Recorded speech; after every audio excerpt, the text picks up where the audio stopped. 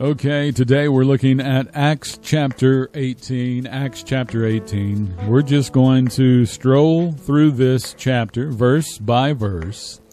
We're going to look it over and see if anyone from this chapter is in the little flock. A new and very strange teaching has reared its ugly head. So we're going to address some of the issues today and just see if any of them has any validity, any substantiated biblical evidence to support it, to support its foundation. Acts chapter 18, verse 1. After these things, Paul departed from Athens and came to Corinth. Paul had just preached his Mars Hill sermon on there to the pagan idolaters before leaving Athens. Okay, verse 2.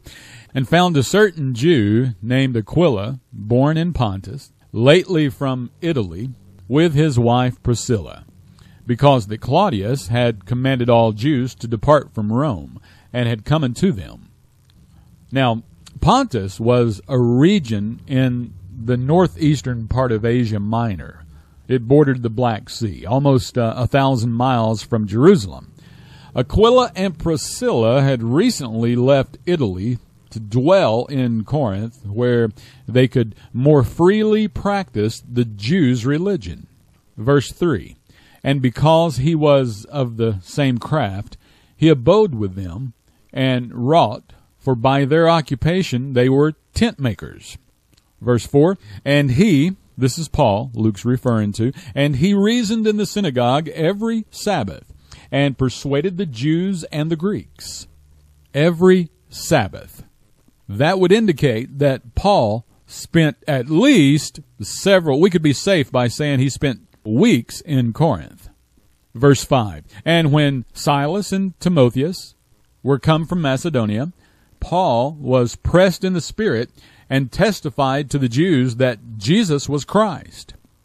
Park right here for a moment. Now, Paul had left Timothy and Silas in Berea after the Jews from Thessalonica went there to get rid of them, to run them out.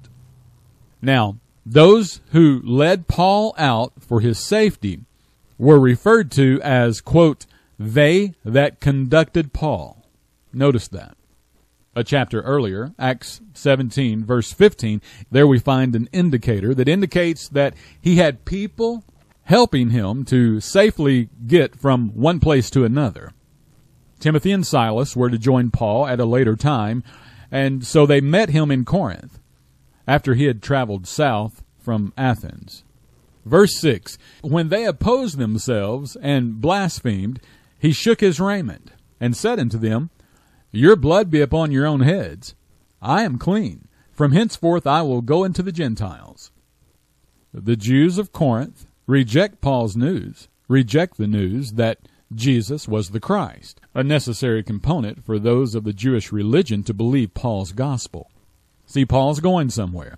Anyone who doesn't believe that Jesus is Christ, cannot believe the gospel of the grace of God. This not only applied then, this applies today. Nothing to stumble over. Verse 7, and he departed thence, and entered into a certain man's house, named Justus, one that worshipped God, whose house joined hard to the synagogue.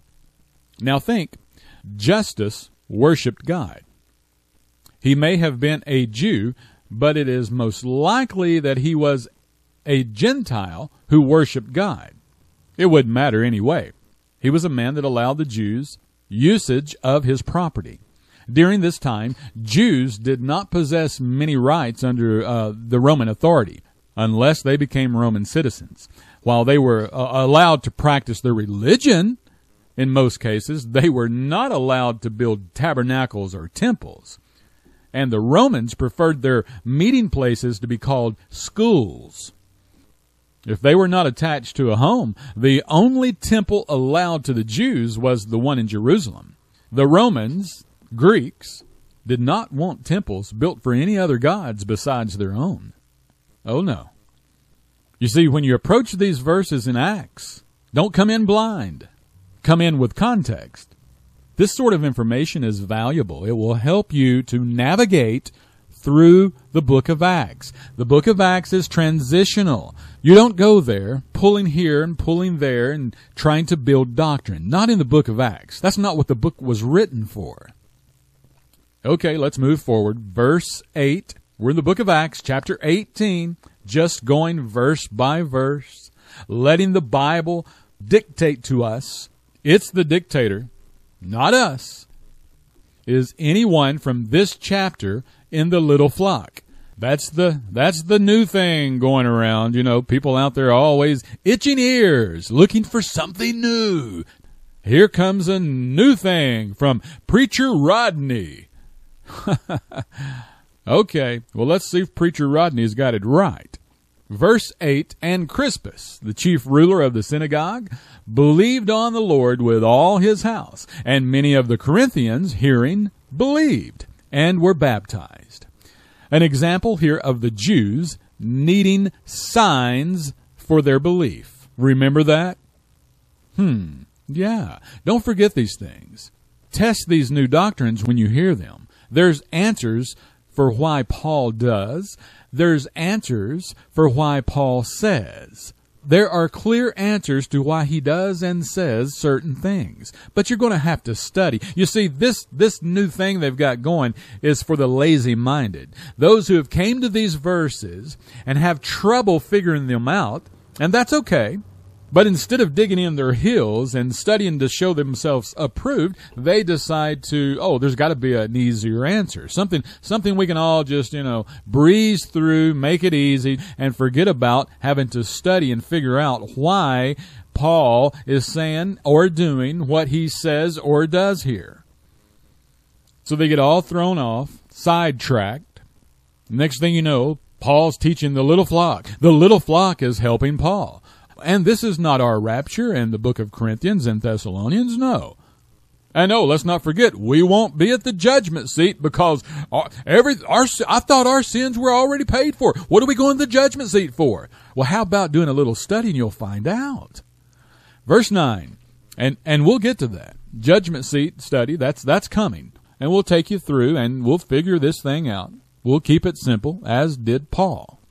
Verse 9, then spake the Lord to Paul in the night by a vision. Be not afraid, but speak, and hold not thy peace. Verse 10, for I am with thee, and no man shall set on thee to hurt thee, for I have much people in this city. Now watch.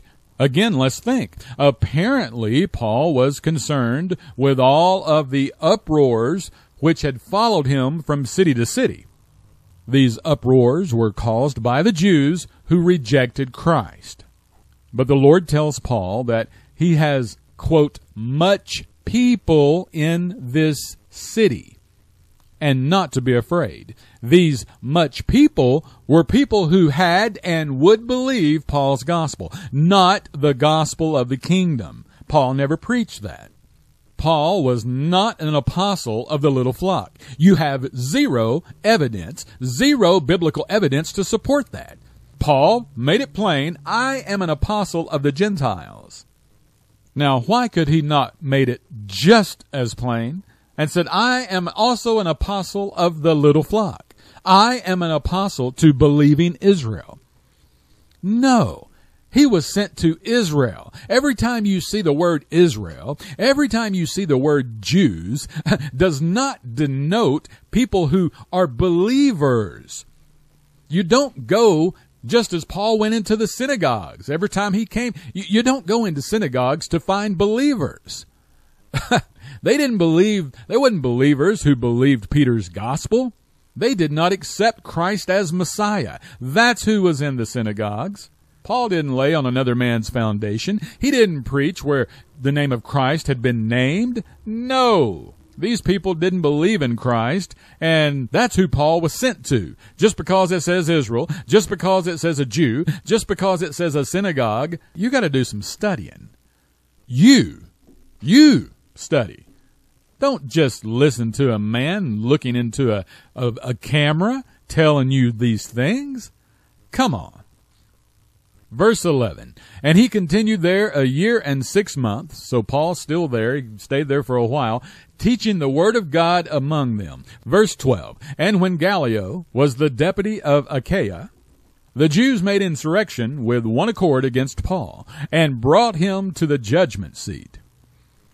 Achaia was the region in which the cities of Corinth and Athens were located. Gallio had been appointed deputy of this region. He had the power to pass judgment on individuals. He was very obviously a Roman official. Verse 13, saying, "This fellow persuadeth men to worship God contrary to the law." The Jews took Paul before the Roman judgment seat in order to have a Roman official pass judgment on Paul regarding Jewish law. Now, this fellow Rodney's got this all mixed up. Now, let me repeat this. The Jews. Watch. Listen. The Jews. They are who took Paul before the Roman judgment seat in order to have a Roman official pass judgment on Paul regarding what? Jewish law. Come on. Verse 14. And when Paul was now about to open his mouth, Gallio said unto the Jews, "If it were a matter of wrong or wicked lewdness, O ye Jews, reason would that I should bear with you." You see, before Paul even opened his mouth to defend himself against the accusation of the Jews, the Roman official speaks to them. This fellow, with his newly discovered doctrine, he's been preaching for 30 plus years, and he just now discovered this new thing. Now, I'm not talking about, an epiphany, an aha moment. Oh, no. The new thing, the entire foundation has been off for 30 plus years, and now he figured this out. He's got all these people in the little flock, but the evidence doesn't support it. Okay, let's go. Verse 15, "But if it be a question of words and names, and of your law, look ye to it, for I will be no judge of such matters." What does a Roman official have to do with Jewish laws? Come on. Just as Pilate, a Roman official, before whose Roman judgment seat Jesus stood before, found no fault against Christ because Pilate was not an executor of Jewish law. Gallio says the same thing here at his Roman judgment seat pertaining to Paul. Verse 16, "And he drave them from the judgment seat. Then all the Greeks took Sosthenes, the chief ruler of the synagogue, and beat him before the judgment seat. And Gallio cared for none of these things." Why did the Greeks, now just stop and think, why did the Greeks, not the Jews, why did the Greeks beat Sosthenes? It may seem odd, because the Jews were the ones who brought Paul before the Roman judgment seat. However, it is easily understood when we look at how the believing Jews have already behaved toward Paul, and how they will behave in the future. We can also take a look at how the unbelieving Jews treated Christ. Were they the ones who physically executed Christ? Rhetorical, of course. No. The Jews didn't have legal power under Roman law to execute anyone. They also didn't want to be seen as troublemakers in the eyes of the Roman government because they knew that might just get their rights to practice their religion taken away. In Acts 17, a chapter earlier, verse 5, the Jews stirred up lewd fellows of the baser sort. What for? To assault the house of Jason, because Paul, Timothy, and Silas were lodging with Jason. In other words, they had Gentiles to do their dirty work. In Acts 21, the Jews from Asia who had gathered in Jerusalem were so angry with Paul that they gathered other Jews together and were about to kill him. But when Roman guards showed up, they stopped beating him and handed him over to the Romans and marked him as a troublemaker. Paul would eventually end up going before yet another Roman judgment seat here. The unbelieving Jews were always stirring up others to attack those who preach Christ, and it was the unbelieving Jews who would bring those they opposed before the Roman judgment seat. Verse 18, and Paul after this tarried there yet a good while, and then took his leave of the brethren, and sailed thence into Syria, and with him Priscilla and Aquila, having shorn his head in Cenchrea, for he had a vow. Cenchrea was a port town of Corinth, and Paul's vow would be fulfilled at Jerusalem. Although he was the apostle to the Gentiles, he still kept his vow in order to win unbelieving Jews. Like the Bereans, search the Scriptures. Your answers are there. You don't have to wait for the next video to slant your viewpoints. Just go search the Scriptures yourself. Verse 19, and he came to Ephesus and left them there. But he himself entered into the synagogue and reasoned with the Jews. Now don't go off track here. Pump the brakes before you crash. Because I hear some that every time they get to the word Jews, they automatically see believing Jews. The little flock, the remnant. No. In the synagogue, Paul reasoned with the Jews. They don't believe. Okay? Ephesus was a region of Asia, west of the region of Galatia. Aquila and Priscilla stayed behind at Ephesus. Verse 20, when they desired him to tarry longer time with them, he consented not. The Ephesian Jews accepted Paul's gospel. Get that. The Ephesian Jews accepted Paul's gospel. They were not believers, not what some today refer to as Messianic Jews, but Paul, when he preached Christ the Messiah, the Son of God, when he could get them to see that, he would then proceed to preach his gospel, the gospel we know. They hearing it would believe it, being saved by Paul's gospel. Verse 21, but bade them farewell, saying, I must by all means keep this feast that cometh in Jerusalem, but I will return again unto you, if God will. And he sailed from Ephesus. Verse 22, and when he had landed at Caesarea, and gone up and saluted the church, he went down to Antioch. Caesarea is in the region of Judea. Paul visited the church at Jerusalem, then traveled to Syrian Antioch, north of Judea.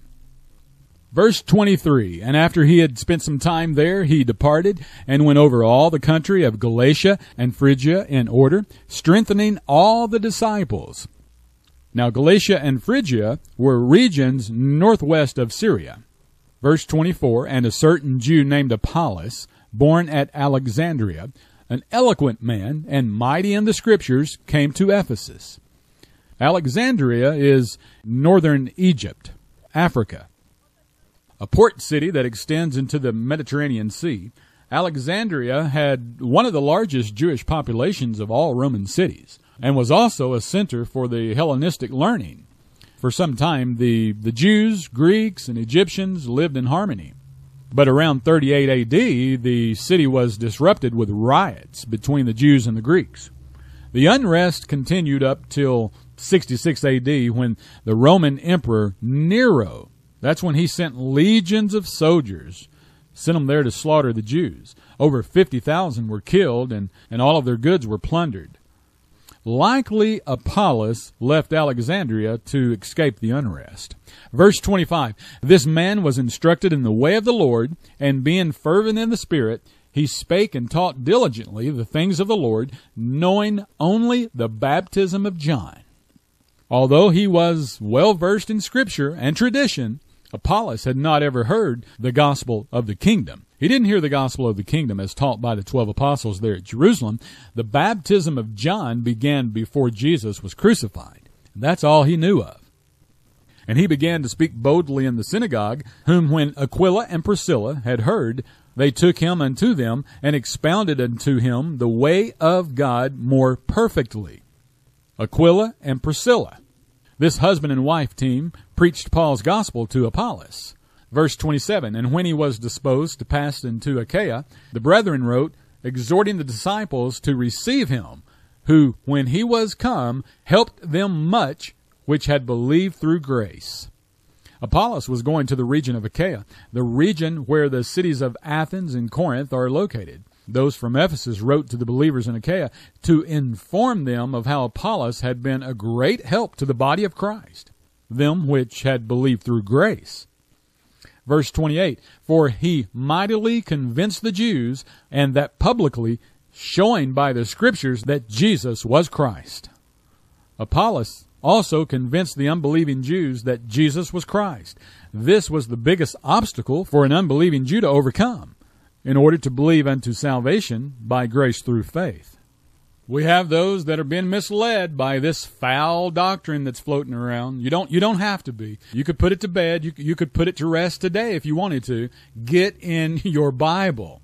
Don't look at these things and say, well, this here that's kind of hard to explain, why Paul did this or why he said this or why he was talking. Hey, instead of taking that way out, be as you're told to be. A workman. Do a little work. Figure these things out. It's not for the lazy-minded. One requirement is for you to be a workman. Don't allow yourself to be ashamed and continue to spread things that you really can't support with Scripture, not without reading into Scripture. Aquila and Priscilla were not members of the little flock. Sosthenes, not member of the little flock. Apollos, nope, you failed again. The evidence for this false teaching wouldn't hold up in a court of law. Not a chance. Aquila and Priscilla were not members of the little flock. They had never even heard the gospel of the kingdom. Aquila was born in Pontus, 1,000 miles away from Jerusalem, and moved to Italy at some point before going into Corinth. And it was there where he and his wife Priscilla first met Paul. There is no record. You are believing something that you have no record of. There is no record whatsoever that Aquila and Priscilla ever believed anything other than the traditional Jewish religion. The same Jewish religion that Paul did not speak kindly of. They believed that Jewish religion while they were living in these pagan-ruled regions. You must study. And you'll figure a couple of things out here and there. These two, a husband and wife team, were a great help to the ministry of the Apostle Paul. They were Jews who were saved through his gospel. Sosthenes, the chief ruler of the synagogue in Corinth, another Jew who was not a member of the little flock. He had never heard the gospel of the kingdom, as the kingdom gospel had not even reached as far as Achaia, southern Greece. Sosthenes was saved by Paul's gospel. When Paul wrote 1 Corinthians, probably from Ephesus, Sosthenes was with him, no longer at Corinth. It seems likely that when Apollos went from Ephesus to Corinth, that word would have come from Sosthenes as one of the brethren who wrote to the Corinthians concerning Apollos. Apollos, here we go again, not a member of the little flock. He never heard the gospel of the kingdom. You have no evidence. What the evidence does show is, just as he stated, he had only known the baptism of John. Hey, that was put into practice before the cross. Come on now. Apollos was an Alexandrian Jew who was saved through Paul's gospel, which was preached to him by Aquila and Priscilla at Ephesus. Apollos went on to help with the churches that Paul established in Achaia, namely the one there in Corinth. And he was commended to them by the brethren at Ephesus. And this is why we see Paul referring to Apollos in his letters to the Corinthians. Silas, the only one person mentioned in this chapter that could possibly be of the little flock. Do we have proof of this? No. Silas isn't mentioned until Acts 15:22. And it was there when he was one of the chosen to go with Paul and Barnabas to take letters to the assemblies concerning the Gentiles. We have no record of the conversion of Silas. Was he adhering to the gospel of the kingdom? Was he a former unbelieving Jew that was saved through Paul's gospel? This we do not know. We do, however, know that Paul chose Silas to accompany him on his other journeys after his contention with Barnabas. Therefore, we can conclude that Silas accompanied Paul for one of two reasons. Either Silas was saved through Paul's gospel, or Paul thought it prudent to have representation from Jerusalem as he went to and fro into the synagogues throughout the Roman Empire. Both are sound. Both would make good common sense. Either way, the presence of Silas on Paul's journey does not in any way indicate that Paul would be preaching any gospel other than his own. To make it so, you have to make it so, because the Bible doesn't tell you that. So you have to have an agenda. Furthermore, we have no recorded sermon of Silas. By the way, Silas and the, quote, Silvanus, that is mentioned in the letters of Paul and also in the first letter of Peter, they're likely one and the same person. Peter mentions him, but that doesn't mean that Silas is definitely a part of the little flock. Peter mentions Paul as well. When Paul is chastising the Corinthians for their schisms, such as some saying that they're of Paul and others saying they are of Apollos, this is not because there are separate groups hearing separate teachings. Oh no, but rather because the carnal Corinthians were focused more on the person, the personality, than the doctrine. Sound familiar? This is going on today. Man followers, personality followers, those that are not really digging in themselves, they have to be hand-fed. They find a teacher they like. You know, they're fly-by-night anyway. They find a teacher they like. Oh, gosh, this is wonderful. He's this. And then later on, you know what? Those same people, because they're ever searching, ever learning, never coming to the knowledge of the truth, then they find something else, and they go to that. And a little while later, just mark them now and watch them. A little while later, guess what? Fly-by-night. They're on to something else. Can't get settled because they're not settling themselves in the Word of God. They're settling themselves in the personality of someone who's giving them, hand-feeding them the Word. Come on, let's just get real and tell it like it is.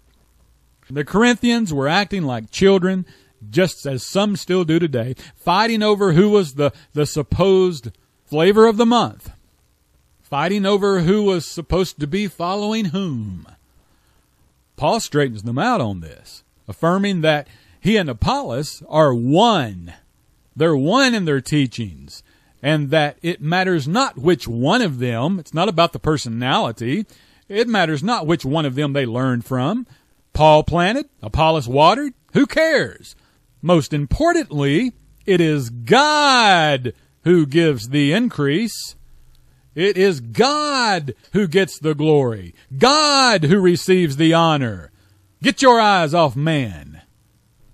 This man with this latest teaching and his followers seem to believe that every time the word Jew is mentioned, then that means they're the little flock.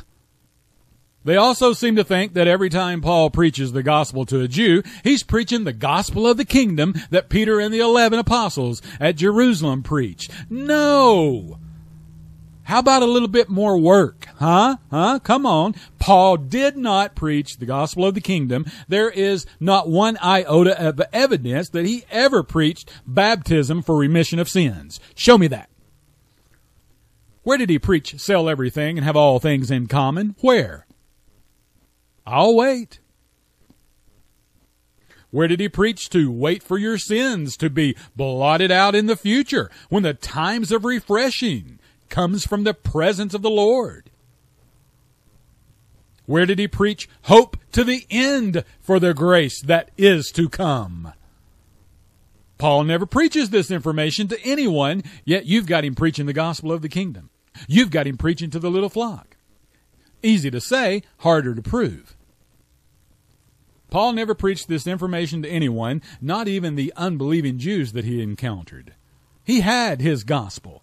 It was given to him by the Lord Jesus Christ. No man taught it to him. Romans 15:20, you totally disregard this. Yea, so have I strived to preach the gospel, not where Christ was named. Listen, Paul preached the gospel not where Christ was named, lest I should build upon another man's foundation. Verse 21, but as it is written, to whom he was not spoken of, they shall see. and they that have not heard shall understand. Now that's a simple verse. If Paul preached his gospel to those who already heard the gospel of the kingdom from the 12 at Jerusalem, he would be building upon another man's foundation.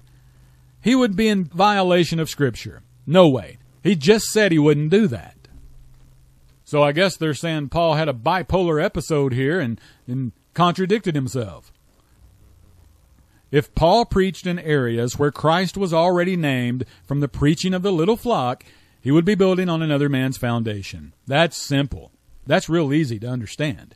If Paul preached the gospel of the kingdom to anyone, he would be laying a different foundation than the one he was instructed to lay by the risen, glorified Christ. Paul had no reason to write to the little flock. And no, Timothy was not a member of the little flock either. That's absurd. He was a Greek whose mother and grandmother was a Jewess. Timothy knew the Scriptures because of his mother and grandmother. But Timothy wasn't even circumcised before he met Paul. Now explain that. How are you going to explain that away? They were supposed to be circumcised on the 8th day. 8 days old. And here's Timothy in his youth, a young man who was not circumcised. Yet he's a member of the little flock. Oh, come on. He wasn't circumcised before he met Paul. And Paul only circumcised Timothy because of the Jews. How about doing a little study? The Jews would not allow uncircumcised Gentiles, to enter the temple. And just as Peter said, it was unlawful for a Jew to keep company with a Gentile. They didn't even eat together. How would Timothy ever be able to preach the gospel of grace to an unbelieving Jew if they wouldn't listen to him because he was yet to be circumcised? Huh? Come on. Paul also reported back to the apostles at Jerusalem, even had funds delivered to them to keep their church afloat, and continually had to prove himself before them. This is where some of you get mixed up. He did this since the unbelieving Jews, who were zealous of the law, remember, they were claiming that Paul was teaching other Jews in Asia to blaspheme the law of Moses and not to circumcise their children, which was a lie. Isn't it an interesting thing that the Jews from Asia in Acts 21 didn't have a problem with what James was preaching about Christ? Huh? Do you find that interesting? James was not only keeping the law, he was teaching the law. James was preaching the gospel of the kingdom, which included keeping the law. The little flock was still offering sacrifices at the temple. The Jews from Asia accused Paul of bringing uncircumcised Gentiles into the temple at Jerusalem. They hated Paul so much, they tried to kill him. And when the Roman soldiers caught them beating Paul, they tried to have Rome kill him. If Paul were preaching the gospel of the kingdom to the Jews in Asia, which included keeping the law of Moses, would these Jews from Asia have had any problem with Paul? Would they be reporting back to Jerusalem that this apostle that came out here from you is teaching Jews to blaspheme the law? There's no logic there. How do you fall for this? If Paul were preaching the gospel of the kingdom to the Jews in Asia, which included keeping the law of Moses, would they be claiming that Paul was defiling the temple at Jerusalem by bringing in an uncircumcised Gentile? Would they be saying, men of Israel, help, this is the man that teacheth all men everywhere against the people and the law and this place, and further brought Greeks also into the temple, and hath polluted this holy place? Would they? Of course not. They would have had no more issue with Paul than they had with James. And they weren't trying to kill James, were they?